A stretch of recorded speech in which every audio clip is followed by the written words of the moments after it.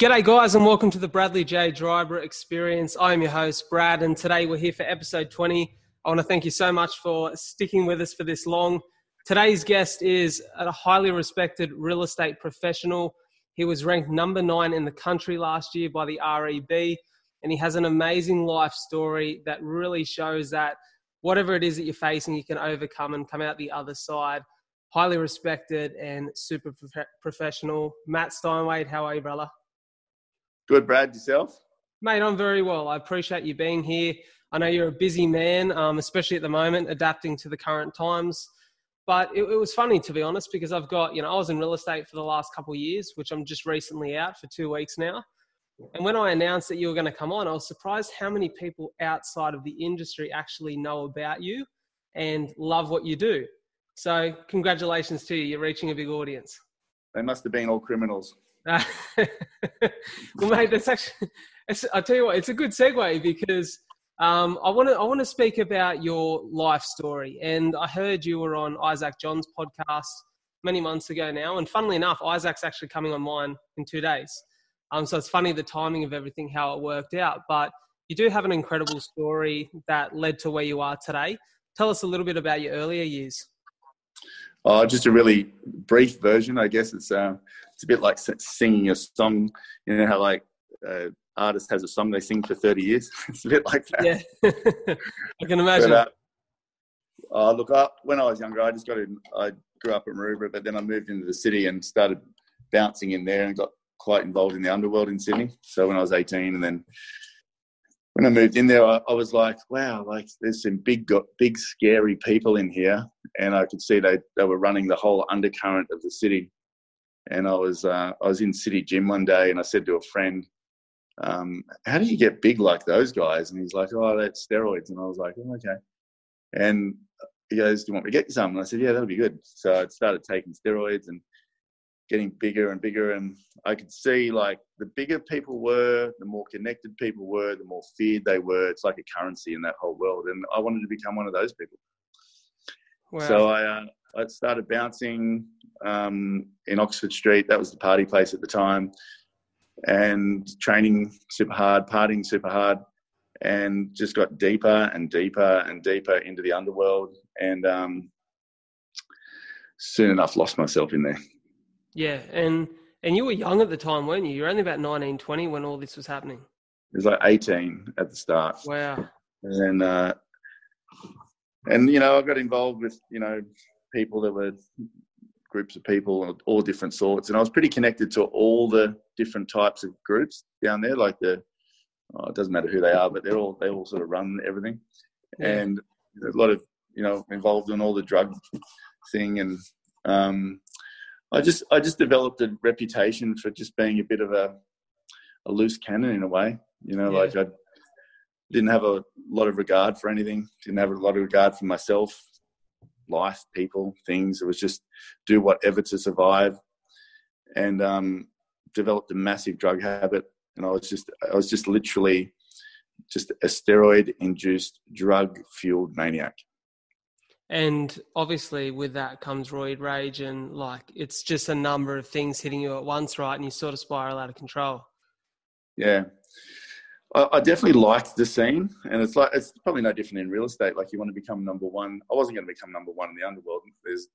That wasn't my goal, but my goal was to be in there so deep that the connections sort of protected you in a way for life, Yeah. I guess that's probably what makes you so good at what you do now is the ability to connect with people. Yeah. I was very trusted in a way. I don't want to say trusted. I used to do a lot of things for a lot of different people, and even though it was the criminal world, there's a code of ethics within the criminal world. Yeah. Trust is a big thing. Then it changed over the years, and other different groups started to come in, and it started to get really people weren't trusting each other. It started to get a bit more violent-ish. You just had to look over your shoulder all the time, and started to change a lot. And then I was opening one of the groups that I worked for were opening a brothel. So I used to mine prostitutes on Canterbury Road and for one group of people. Another group of people contacted me and said, hey, we want to open another brothel. Can you go up to Terrigal and, recruit some girls? Yeah. So I did. I came up here. I hooked up with the bikies up here and, went to the club. I'm actually sitting right across from the club back then. So I live across the road. Yeah. So anyway, I met a guy called Dino who was bigger than me. Like, I'm 6'4", he'd be 6'6". Oh, wow. Big guy. Met him that night. And Karina, it was her 18th birthday. So I said to Karina, can I have your number? And I wanted to actually go out with her myself, but so she went to write it down. She didn't tell me till a lot later, but the bouncer grabbed her and said, I hope you're not giving that guy your number. And she said, yeah, I was hoping. He said, whatever you do, don't. And please don't say I said anything. He's the sort of guy that makes people disappear. But fortunately, she did. I got her number. I went back to Sydney. Everything fell apart. Everything I was involved in just absolutely fell apart badly. I ended up in a bit of a mess. Ended up just living in this abandoned house, workshop thing in Camperdown. Lived there for, I don't know how many months, while. And then I rang Dino. I was under surveillance for a long time. And I was just going a bit crazy. And then I rang Dino and said, mate, can you come pick me up? I'm going to be dead or in jail any day. I can just feel it. And so he drove down, picked me up, brought me up here. I left with pretty much what I was wearing. I was in a bad way, though. I was, a bit of drug psychosis and all sorts of stuff. And then he put me out the back of his parents' house for 9 months, brought me food, helped me out a bit. And I'd been seeing Karina this whole time. And then I rang an ex-girlfriend after about 9 months. And I said to Lisa, I was like, hey, Lisa, I'm in a bit of a mess. She was in Sydney and she's like, yeah, you've left a massive mess down here. She was like, you're in so much trouble down here. So I had contracts taken out of my life, all sorts of things, because I just didn't very well. And then I said, what'll I do? And she goes, why don't you get into real estate? And I was like, sounds all right. I didn't know anything about it. So I grabbed the yellow pages, just rang everybody, just trying to I just said, do you have a traineeship? Anything just so I can get started. A lady gave me a job in Killarney Vale, which is about 25 minutes down the road from here. Little home office. I had no car, no nothing. Dino bought me some pants, shoes, and she put me in a caravan on her property. I told her I didn't have a home. And then she just said, off you go and door knock. So I door knocked every day for many years. Wow. And tell me, sorry, I cut you off there. Then after about a year, I ended up on Australia's Most Wanted. And then I had to go hand myself back in. And then I handed myself back in straight away. Look, a lot of other stuff happened. This is like the shortest version of the world. Yeah, of course, I can imagine. And I went to court. They took me straight to court. Karina's mum come and testified. This old lady who I was renting a room off, she testified. The judge just looked at me and she said, Matt, you have that many warrants out for your arrest. She said, some of them are really bad charges. She said, I just see some good in you. I'm going to give you a second chance. And she said, you should be going to jail for many years. But she said, I just don't know why, but I'm going to give you another go. And she said, if I see you back in here, you will go for half your life. And so I walked out of there. I rang Dino and I said, Dino, I'm going to make you a promise, mate. I'm going to become Australia's best agent. And I never looked back. I had to do community service and it took me 8 years to pay back all the fines she gave me, but I did it. I started to turn my life around. That's amazing, mate. It's honestly credit to you and an unbelievable story, because I think most people face hurdles in their life. That's what's powerful about the message that you have, but to face them at the magnitude that you did. And I can imagine going through what you're going through with, like you said, drug psychosis, fearing for your life, literally. It's very hard to come out the other side with any form of positivity. What I take from that, and I can imagine maybe one of the hardest things along the way, and I'd like to know what your thoughts were, after having that year where you started in real estate and then having those warrants out for your arrest and having to turn yourself in after you feel like you've made some positive progression. How hard was that to go back and face the old realities again? I don't know. It was all just like, my life was just such a painful mess. It was hard, but I sort of wanted to do it at the same time. I remember sitting in a church meeting of all things, sitting in a church meeting, and the day, I just knew I was going to go to jail. I could feel it. I could just knew things were coming.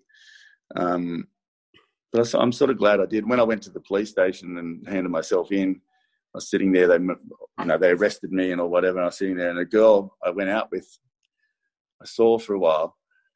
She walked in a full uniform and walked past me, and she was an undercover cop. Oh, you're kidding? Yeah, I looked at her and went. She's like, yeah. So there you go. Wow. You know, you've come out the other side of it incredibly, and that's the thing for me. You know, I didn't realize a lot of these things about you until I heard your story. For me, I was a young guy in real estate, as many people are who follow me at the moment, who just wanted to be the most professional human being I could be and wanted to learn from some of the best in the country. And I found you very early on. And it was funny coming back to message you to ask you to be on the podcast. I seen a little sort of couple-minute conversation we'd had 3 or 4 years ago where you'd pop by Wollongong and I said g'day, and we had a little chat, and then we're off on our way. And it was funny because I thought it's almost full circle. You sort of, early stages of this career for me, and I wanted to share your story. And many years ago, I wanted to hear about how I should have approached the real estate industry, but you're so well respected and your story's crazy. I can imagine that you have to relive it a lot because of these sort of interviews, which I apologize for. No, I'm just mindful when people hear it, like not your audience, but sometimes people have heard it 5, 6, 10 times. I'm always mindful of them just going, I've heard all this before. Because you do a lot of motivational speaking and that sort of stuff too, don't you? Yeah, I have over the years. Yeah, I'm going to start speaking again. I gave it a bit of a break for a while just to focus on what I do. I've had a pretty tricky personal life over the last few years. Like, I've got 6 kids. I've been divorced twice. The first wife, 4 kids, she left the kids about 3 years ago. I took them on myself just as a single dad. So I've been juggling life. So everything's worked out good though. Mate, and that's another thing for me, I guess. Anyone who follows this guy on social media knows you're an absolute weapon, mate.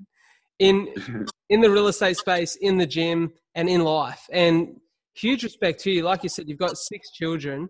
Mate, not many people can juggle the amount of business you do, let alone the family life you have, and then at the other end of it, be highly motivated to train and have yourself in amazing shape. You're in the best shape of your life by the looks of things.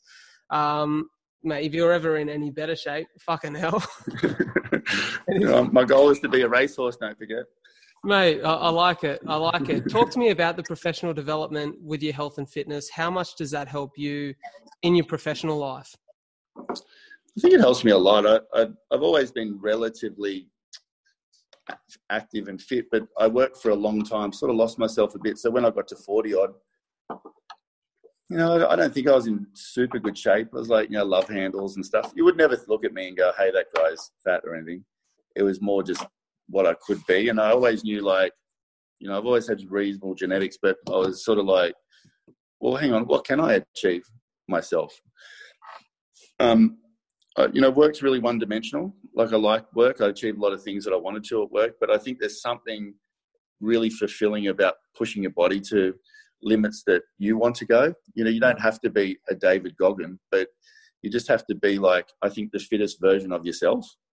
Definitely. Whatever that looks like, and that's why I created the 31-minute movement. That's sort of being taken up by a lot of people. You don't need a super lot of time to do it, but you need high intensity and you need commitment. Yeah. So I think a lot of people go to the gym and they get sick of it. 1, maybe they don't know what to do exactly, but 2, they lack the motivation of a vision. Yeah. So my vision of myself is, I'm 47 now, almost 48. And it's literally, I said to a friend about 3 years ago, I want the best body to be the best shape ever at 50, ever. Yeah. She rang me the other day. She said, Matt, when you said it, I just thought you were kidding. She's like, you actually really are doing it. And I'm like, yeah, I am. My body now today is the best it's ever been. That's great. And I like the, but it's not just that. It's not just, oh yeah, wow, Matt's body looks good. It's a reflection of your entire life. It's a reflection of how you you see life, because it's like, if I can stick to these commitments of fitness, that makes me feel better, makes me perform better, makes me just almost like align more to what's possible. So it ripples across your whole life. My kids see it, everyone, so yeah, it's more than just, hey, let's go and create a good body. You know what it is? So like, obviously the philosophy of 31 minutes, it makes sense. And the reason I like it is it's very easy as someone who views your profile or any fitness professional's profile and looking for inspiration or guidance, it's very easy to be a judgmental person on the other side of the screen and say, well, when you're an athlete full time, of course it's easy to look good, or of course it's easy to perform well. But like I said, we're talking about a guy who's got 6 kids, is super busy in a professional industry that requires a lot of time and attention. So 31 minutes makes sense. Where did that philosophy come from originally?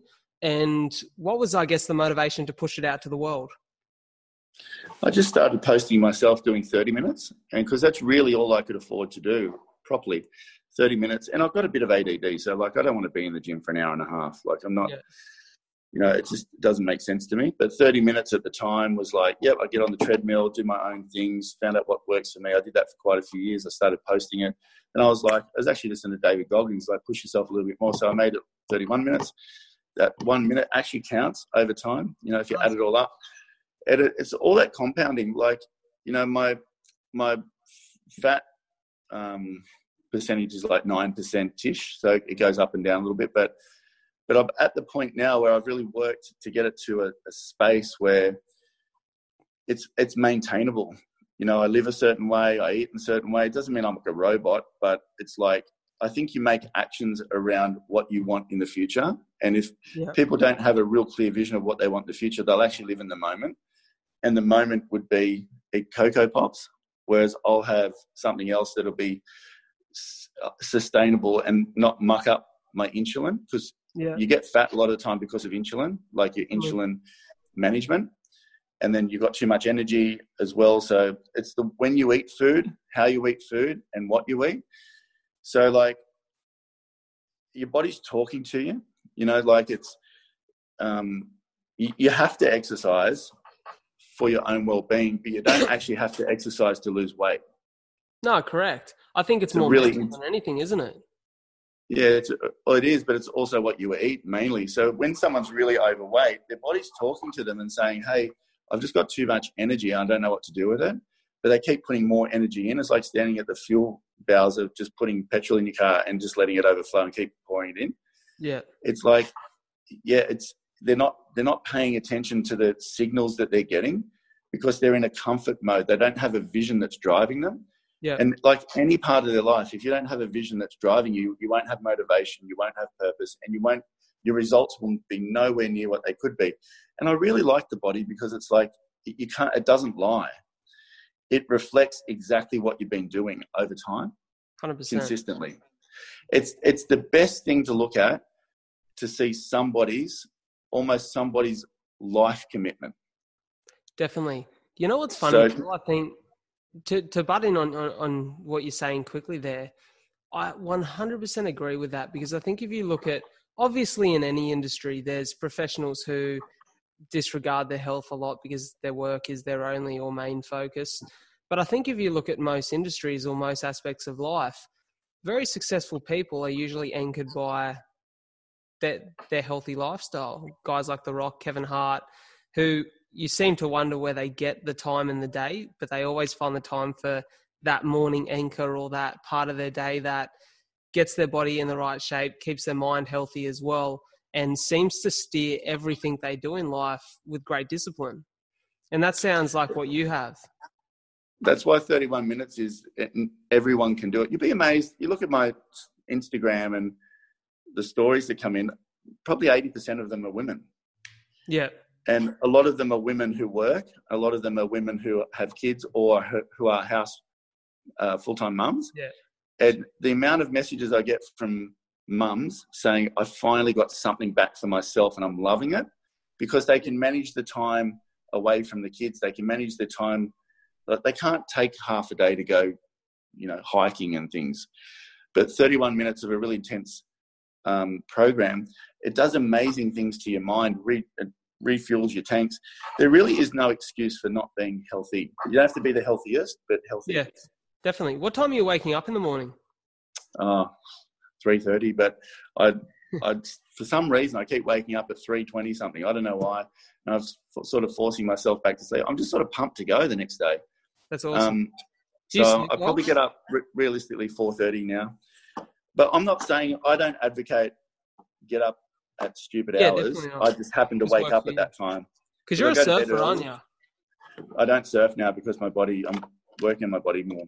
Yeah, okay. But that's probably that surf instinct, right? Wake up a little bit earlier before it's I've gone for early all my life, yeah. Yeah, no, fair enough. And do you sleep often? Like, do you have good sleeps every night? I love sleep. Yeah, I can imagine. Yeah. I sleep in the car. I sleep in the car once or twice a day too. Yeah, awesome. Yeah. So talk to me about professionally. So, like I said, I was in real estate for 3.5 years. So I created some amazing connections with people in and around. I'm from the Illawarra, so I know a lot of people around. I worked in Melbourne for a year, so I've sort of got connections all over the real estate space, and everyone was really keen to hear you come on. Of course, I know you've got so much real estate content out there. There's probably a lot that people have already heard. And I know that a lot of your foundations for what you've been able to create in this industry is off the back of really hard work. You know, you spoke about your years door knocking in the beginning, which has obviously created a great foundation of hard work and creating connections in this industry. Is there any few things, I know I tend to think real estate is simple, but it requires very hard work. And it requires a little bit of mental fortitude. Is there something that you think has stayed with you throughout your 23 or 24 years now?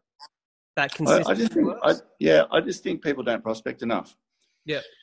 It doesn't matter, like, it's no different than 31 minutes for your body, whatever. It's like, we don't have a shop, like we don't have a supplier we can order stock from. Yeah. So we've got to nurture that. So if you're not nurturing, like actually going and finding more connections and we're a relationship-based business. So you don't go prospecting for listings, you go prospecting to start a new relationship. So today, I knew you, but like I don't know you real well. So today we've done a podcast. So you reached out to me to do this. Yep. Yeah. I say no to a lot of people. Yep. I said yes to you. I appreciate you saying yes. That's fine. I said yes to you.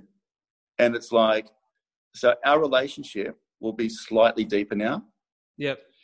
And then something else over time, you might text me or whatever. I might text you, whatever, slightly deeper. So if you have a house to sell in 7 years' time, you'll use me. Correct, yeah. And I think a lot of agents, it's no different to the eating thing. A lot of agents are so used to getting the instant satisfaction, or they want the listing now, the sale now. Whereas I'm always thinking of, 5 years' time, if I want to have $1 million a month, I've got to start building it now. Yeah. So so it's like, sorry. So obviously it takes, I think that's one thing that I was very much the same. First 6 months in real estate, I wanted it all. We all do. We're impatient people. You learn slowly though that it takes time to build those connections. Obviously your first couple of years, you built some connections, you got some sales, some listings. Talk to me about when you realized that your passion was really in the industry and you wanted to become a business owner and further cement your legacy as an agent. I don't know if my passion's really been in the industry. Well, actually, that's a really good point. Elaborate on that a little bit. Are you passionate about real estate, or is it more certain aspects of the business that excite you? Well, the reason I did it first off, I didn't really know anything about it. Like, the reason I did it first off is it was legal for a start, but it is a bit like selling drugs. You got some stock, you find a buyer. Like, it's a bit like that. I rang Dino one day and said, mate, this is like selling drugs. You got stock here and you got to go find the right buyer, but off you go.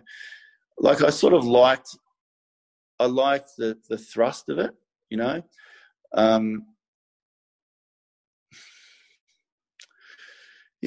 don't think you need I know people are going to say, oh, what's he talking about? But I liked it. Was it my passion? Yeah. I don't really know. Yeah. I sort of liked what it was. Could I do it? I felt I could do okay in it.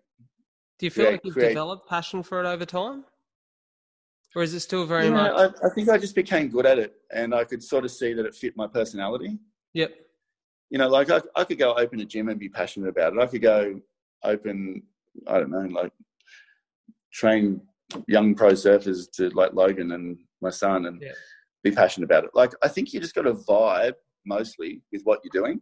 Because I don't think I got passionate about the sport that it was, like the running race against other agents.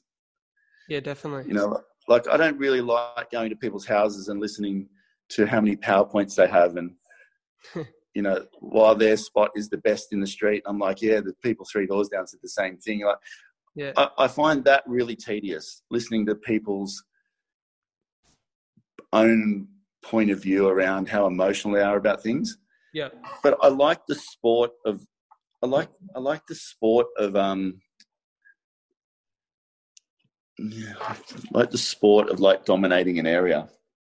I like that because I think, you know, I've spoken to a few people in real estate who are definitely not as high performing as you are, but seem to do really well.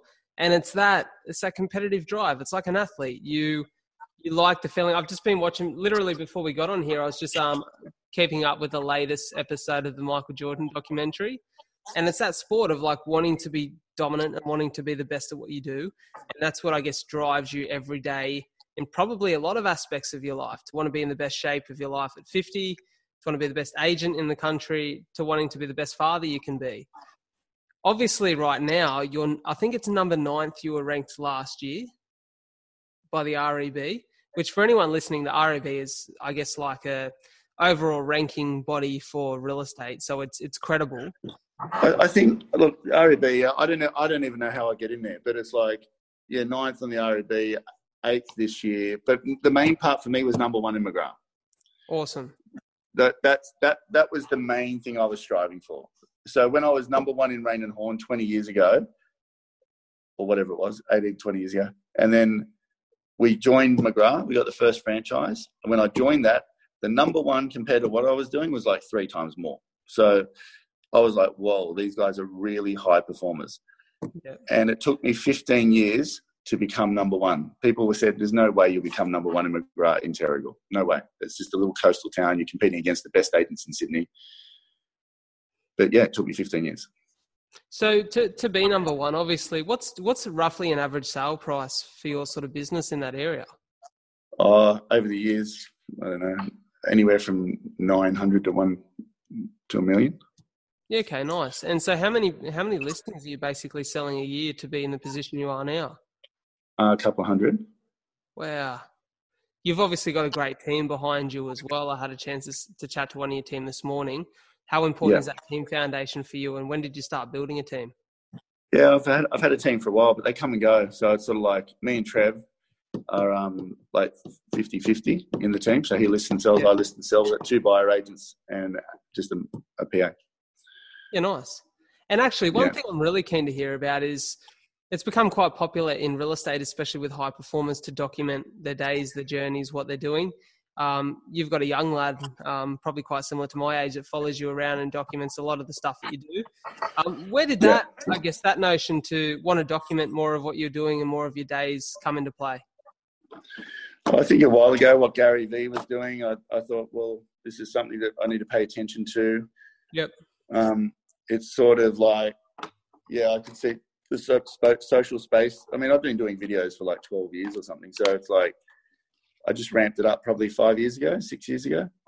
And I could just see if I didn't start really owning that space as well, the best that I could, you get left behind. Definitely. Have you, for you, do you document a lot of your appointments, or do you document a lot of meetings, or is it more so the ins and outs outside of those personal and sort of private meetings that you talk about, the triumphs, successes, the things you have to face? Say that part again. I was just saying, so when you document, obviously, the stuff you do via video, is a lot of that video focused on what's happening in your meetings, or is it more so outside of the meetings, you documenting what's happening along the day? Yeah, I found the documenting a little bit boring, like the vlogging type thing. I like just sharing stuff, a little bit of vlogging, stuff that people like, bit short, sharp info. I like that. Yeah. Bit my personality. Yeah. No, fair enough. And so McGrath now for how many years? 16. 16. And what are the plans for the future? Do you see yourself in real estate for the rest of your life? Are there other things that you want to conquer? No, build the business more. Got 7 offices up here now. Probably get that to, 15 or 20 one day. Stay in real estate, get fitter, take care of the kids, find a partner. Mate, I'll tell you what. I think that, mate, there's probably a gem amongst a couple of those mums that Wouldn't mind a girlfriend. But you're a decent looking bloke. I reckon you've got a pretty good chance. Yeah, I don't know about that.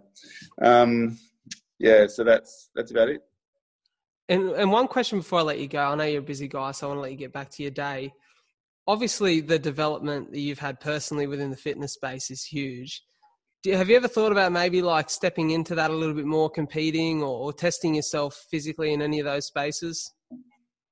It's just more about the feeling you get from it. Definitely. Yeah. I just do it for me. I like it. Mate, I want to say thank you so much. If there's anything you could leave the audience with, what would it be? Take care of your health, because without any of that, it's like pointless. I love it. You're a legend, mate. Thank you so much. Take care. Yeah.